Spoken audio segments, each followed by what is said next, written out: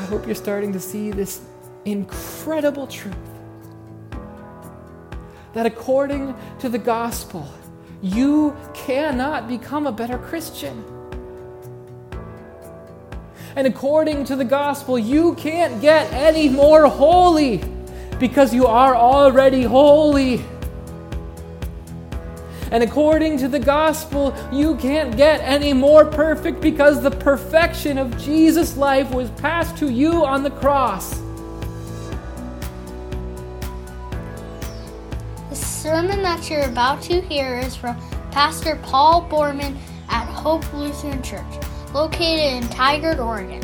For more information and for more content, go to hopeintigard.com. The text that we're going to be diving into today comes from Galatians chapter 3, verses 1 through 9. I'll read these words of Paul writing to his church in Galatia. He writes, "You foolish Galatians, who has bewitched you? Before your very eyes, Jesus Christ was clearly portrayed as crucified. I would like to learn just one thing from you. Did you receive the Spirit by observing the law or by believing what you heard? Are you so foolish? After beginning with the Spirit, are you now trying to attain your goal by human effort? Have you suffered so much for nothing if it really was for nothing? Does God give you His Spirit and work miracles among you because you observe the law or because you believe what you heard? Consider Abraham. He believed God, and it was credited to him as righteousness. Understand then that those who believe are children of Abraham. The Scripture foresaw that God would justify the Gentiles by faith and announced the gospel in advance to Abraham. All nations will be blessed through you. So those who have faith are blessed, along with Abraham, the man of faith." This is God's word.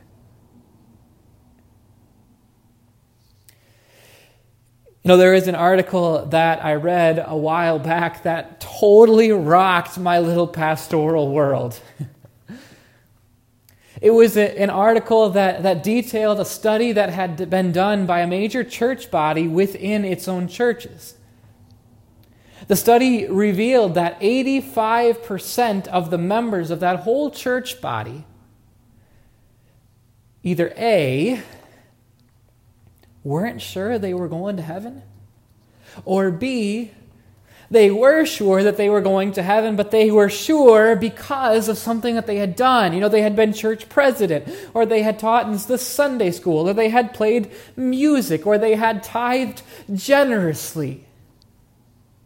85% of people, and that's 85% of people who are inside the church, right?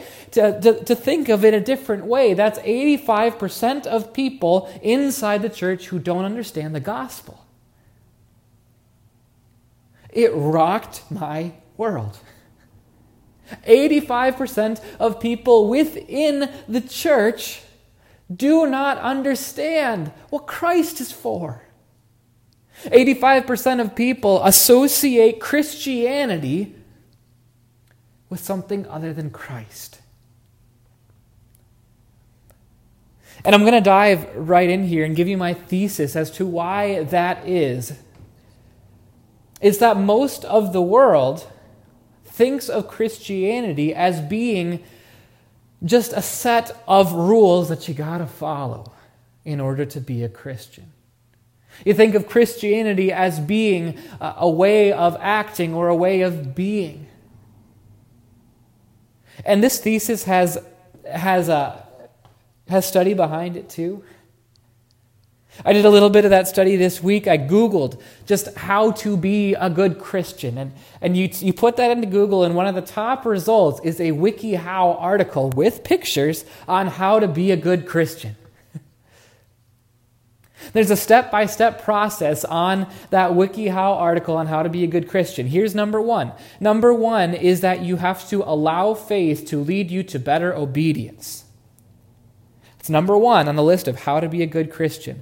Number 2, be a faithful witness for your faith.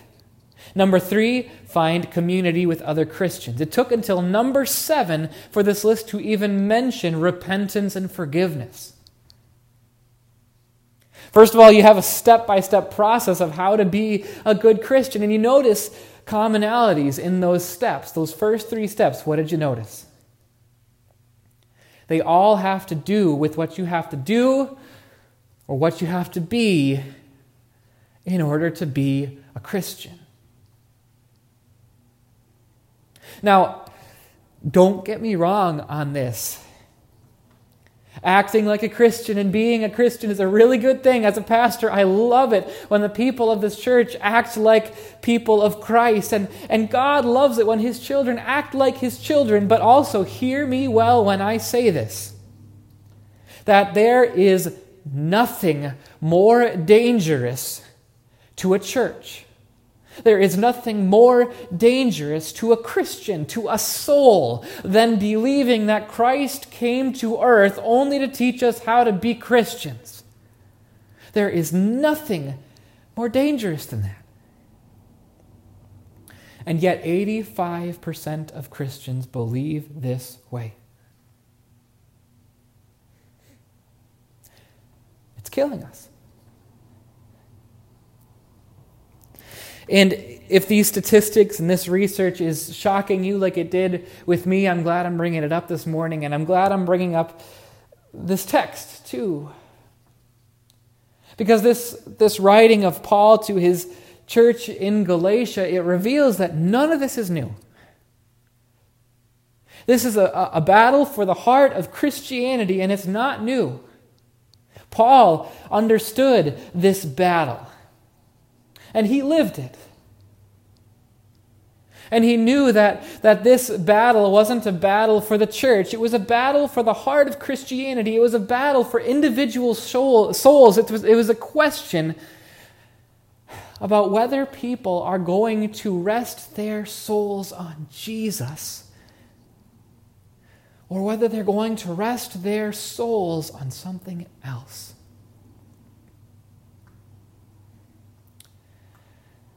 Paul knew that it would kill his people. And so he went to war. And he picked up his favorite weapon. And as you read more and more of the Apostle Paul, he wrote a big chunk of the New Testament. You'll find out that the favorite weapon of Paul was straight up confrontation. And that's why he begins this chapter 3 of his letter in the way that he does. He does not go easy on the Galatians. He says, "You foolish Galatians, who has bewitched you? Before your eyes, Jesus Christ was clearly portrayed as crucified." Yeah, it's kind of jarring, right? It's super jarring the way that Paul goes after these people. And if you're sitting in your chair wondering about why is Paul being so aggressive here, that's a good question. It's important to understand why Paul is speaking in this way. To illustrate this, I want to bring up a story of what the Dove Company did a few years ago. See, they understood the same thing that Paul understood about confrontation. And they understood the same thing that Paul understood about what it takes to change somebody's deeply rooted belief. The Dove Company had done their own set of research, and they had found that 96% of women don't think that they're beautiful. 96% of women are looking at themselves in the mirror and are only seeing flaws. That's only 4% of women who see themselves as beautiful. And Dove wanted to go to war against that deeply rooted belief inside of women. And so they went to war. And they confronted that deeply rooted belief. They didn't go out with nicely worded sentences that says, "You really are beautiful, you need to know that." What they did is they hired a police sketch artist. One of those people whose job it is to be at the police precinct to take witnesses and take a physical description of a person and put it down on paper so that other people can see. They hired a police sketch artist. They put that person behind a curtain, and they had women come in and sit on the other side of the curtain to describe themselves to the police sketch artist. And the women invariably described themselves with their deeply furrowed foreheads and their crow's feet and their sunken eyes and their pouchy cheeks and their thin lips. And the police sketch artist drew everything that these women told him. And then each woman had somebody else who had spoken to them earlier in the day. They had that person come in and describe that same woman to the police sketch artist. And the artist drew that portrait as well. And then at the end of the day, the original women were confronted and placed in front of both of the portraits side by side. They were confronted with the truth about the way that they see themselves and the ways that other people see them. And they got it. See, they understood now something about a deeply rooted belief that they had deep inside of them. Sometimes it takes that confrontation to confront something that's killing you really, really deep inside. That's why Paul went to war. That's why he was so aggressive. That's why he calls the Galatians foolish and bewitched. And by the way, he chose his words really carefully here. He wasn't just casting around in his mind for the most offensive thing that he could think to say. He was casting around in his mind for the most effective and accurate word. He chose the word foolish. It's a biblical word that has biblical history behind it. A person who is a fool is someone who is not using their God-given mind. They are not using what God has given them to perceive a God-given reality that is in front of them.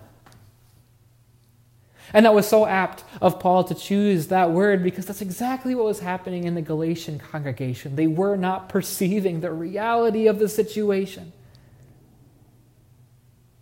See, everyone inside that church was so encouraged about what was happening. They were pursuing after more and more righteousness. They were trying to get closer and closer to what God would have from them, but it was killing them. People had come into the church and they were powerful and they were persuasive to such a point that they even persuaded Peter. The apostle Peter, Jesus' disciple, they persuaded him to believe what they were saying. And what they were saying was this: Jesus is awesome. That's what they said. Jesus is awesome. We love Jesus. Jesus is powerful. Jesus is saving. And he's so great that if you follow all of the Old Testament rules, Jesus will save you in return. And it sounds so good, right? It sounded so good to that Galatian congregation. It sounded so nice. They were able to contribute something and bring something to their God so that their God would save them. It's a deeply ingrained belief system that we must get our righteousness from the things that we do. We have to be something. We have to do something in order to be a Christian. It's an ancient thought process. It's strong, it's durable, it's hopeful, and it's killing us.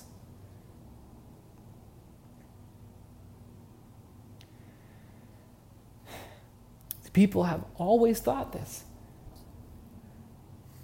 People have always thought that they got to do something, they got to win something in order to be loved by God. Ever since the very beginning, people have believed this. That's why every human religion has some sort of sacrifice that you got to bring to God in order to appease Him. That's why religions require us to meditate in order to become at peace with ourselves, to master ourselves so that we can get closer to being on a level playing field with God. That's why humanity today is still so attracted to a religion that will give us a step-by-step process to get closer to God. Everyone has this natural core belief that we gotta make ourselves righteous. And it's killing us.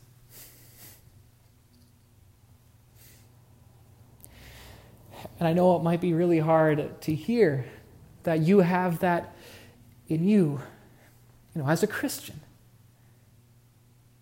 It's so deeply ingrained into our human nature. I want to illustrate what it looks like that this thought of trying to get our own righteousness, trying to get close to God by ourselves, I want to illustrate what it looks like when that is killing us. Not too long ago, I was sitting with a young dad. And the dad was struggling. I sat with him for a couple hours one day, and he told me about issue after issue that he was finding with his children. And he told me after each issue about all of the effort that he was putting in order to be a good dad for his kids. And after each time that he told me about all the effort that he went through, he'd look at me and pause for a second before going on to the next issue. And it was clear that he didn't want me to respond or give him anything in return. And I just sat and I listened for a long time. And as I sat and as I listened, I was thinking to myself, what's going on here? Why does this dad, why did he come to me? Why is he just spewing and pouring out all these things onto my heart? And then it clicked. The light bulb went on that there's something a lot more foundational and fundamental going on here. This young dad hadn't come to me in order to go back and forth about parenting techniques. And the young dad, he hadn't come to me so that I could open the Bible with him as a pastor and show him what the Bible says about parenting. This young dad had come to me for validation. So that after he would tell me all of the things that he's doing to be a good dad, so that I would tell him, you are being a good dad. You're a good man. Keep going with what you're doing. You're doing such a great job. That's what he had come to me for. But I knew that's not what he needed, and so I gave him something completely different. I asked him this question. Do you think you're a good dad?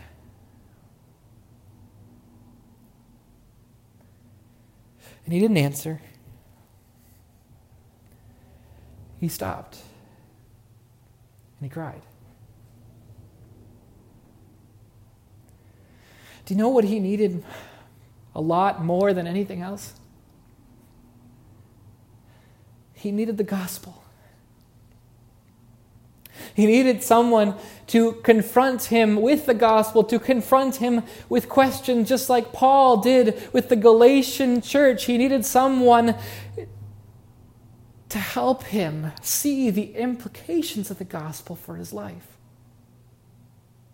And that's why I asked him a follow-up question. I asked him, what do you think that it means that Jesus came for you?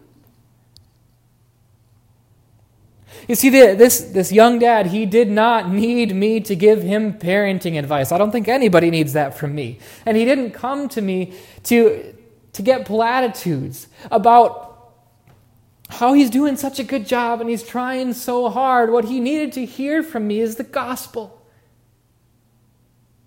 He needed to hear from me that your righteousness cannot come from yourself. It only comes from God. That's why I asked him that follow-up question. What do you think it means that Jesus came for you? You know how I know that he needed that? It's because when I asked him that follow-up question, he stopped. And he thought. And he believed.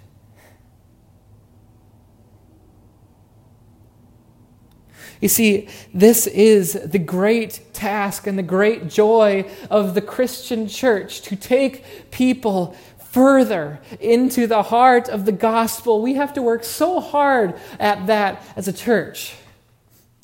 I know most churches are so good at presenting Jesus and the gospel to people, but once people become Christians, then the whole Christian church becomes about how to become a better Christian. And that's not what the church is about. I'm going to say this again because it's so important for us to learn. The church is not about taking you beyond the gospel. The church is about taking you further into the gospel, further into the heart of God. And Paul is the master of this. When the Galatians were off trying to hunt for more righteousness in themselves, Paul said, "No, I will not let you hunt. Your righteousness comes from God." If you're looking for more and more righteousness, I'll tell you where to find it. It comes from God. And he illustrated that through Abraham. He said Abraham believed God. And that belief was credited to Abraham as righteousness. You see, Christianity is so simple at its heart. We are sinful. We need righteousness to be with God. And righteousness, do you know where it comes from? It comes from God. It does not come from ourselves. It is a free gift of God that is received through faith. That's what Paul was saying about Abraham, that Abraham believed God, and his belief, his faith, was credited to him, to his heart, as righteousness. As the pure, perfect, holy righteousness of God.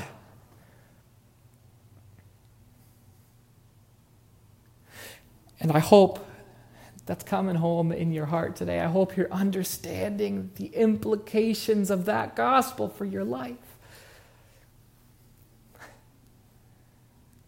I hope you're starting to see this incredible truth.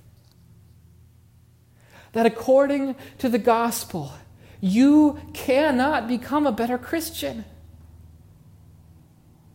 And according to the gospel, you can't get any more holy because you are already holy. And according to the gospel, you can't get any more perfect because the perfection of Jesus' life was passed to you on the cross. See, as Christians, we understand that what happened on the cross was an exchange.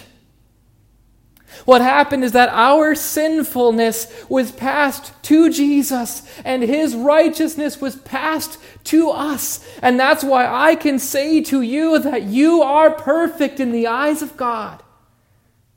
You are holy, you are righteous because of the faith that you have in Jesus as your Savior.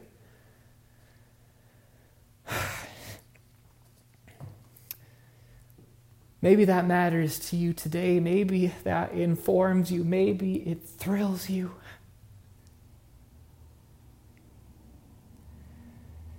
Maybe it helps you to see that in Christ you have a forgiveness and a holiness that is real.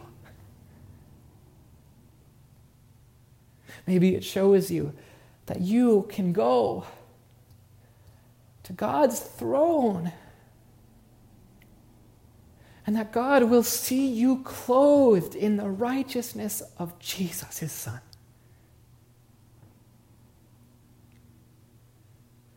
Understand this today. Your righteousness comes to you through nothing other than faith.